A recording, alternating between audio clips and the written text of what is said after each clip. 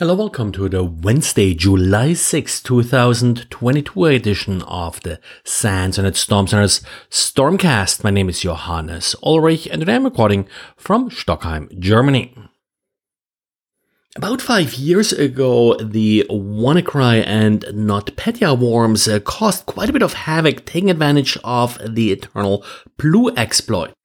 So Jan took the opportunity to take a look at Shodan data to see how such a highly publicized and dangerous vulnerability has been patched over the last 5 years. Well, turns out, it has been patched, but far from perfect. Now, at its peak, Shodan counted 35,000 vulnerable systems. These days, there are about 5,000, or actually exactly 5,565, as Jan points out, vulnerable machines left, again, according to Shodan. But remember, one way how some of these worms really caused the damage was by entering a network and then spreading internally. And of course, Shodan typically does not detect these internal vulnerable hosts. Other interesting thing, about 6 months ago, the number was at 10,000 and actually remained sort of constant if you're looking at the 12-month and 6-month number. But overall, this matches what we have seen all the way back to vulnerabilities like the Code Red and Nimda vulnerabilities and the worms that were associated with it, that there is an initial relatively fast drop in vulnerable systems. Those are systems that are being patched usually within a month or so. And then there is this long tail that pretty much lasts forever.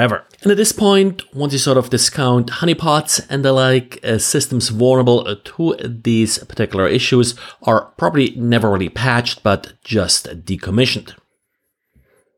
And then we got an interesting update to OpenSSL. It actually fixes two different vulnerabilities. One is rated high in severity.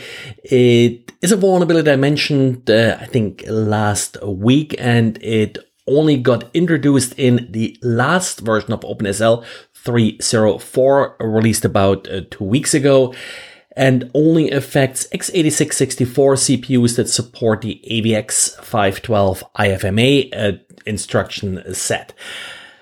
Tricky part here is that yes, this affects actually quite a good number of systems, but OpenSSL, when you compiled, actually failed some tests on those systems, and partially as a result of that, this version of OpenSSL didn't really make it into any major releases. So, needless to say, you probably should apply this patch as it becomes available for your platform. Nothing really to be overly worried about. The second vulnerability, it's only rated moderate, but it's actually kind of interesting. AS in OCP mode for 32-bit x86 platforms, and with the ASNI assembly optimized implementation. And as ASNI is very standard, lots of Intel CPUs are supporting this for a few years back now. They may not actually encrypt all of the data. Up to 16 bytes of plaintext data may be revealed that way under certain conditions. Again, it's only rated moderate, and there are quite a bit of sort of caveats around this, when this will happen, when this will not happen. It does affect a larger range of OpenSSL versions.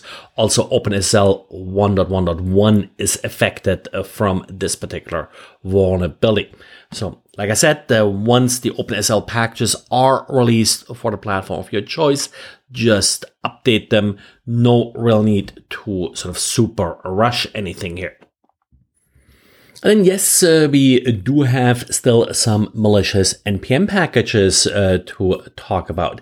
The latest set comes thanks to work done by Reversing Labs, and a blog post by Carlo Sanchi is actually summarizing what they found. They found that attackers are in particular, or had been in particular, focusing on packages published by Ionic, and one fake package that was particularly popular here was Icon Package. This package was downloaded a total of about 7,000 times. The screenshot they have here from GitHub shows 734 downloads this last week. This package, when installed, will inject JavaScript into pages that essentially implement keystroke loggers. And then they also do this additional trick where they are impersonating the correct Ionic web page. So the Ionic web page itself uses the domain name ionic.io, and now the fake one is ionicio.com, and they even copied the content from the official ionic.io webpage. So in short, they did do a little bit more work than most hackers are bothering with, and of course in doing so, they apparently were also somewhat successful. Well, and that's it for today. I will do another podcast for Thursday, but there will be no Friday podcast, again, because of travel, and 4th of July week usually is a little bit lighter on news. Anyway, thanks and talk to you again tomorrow. Bye.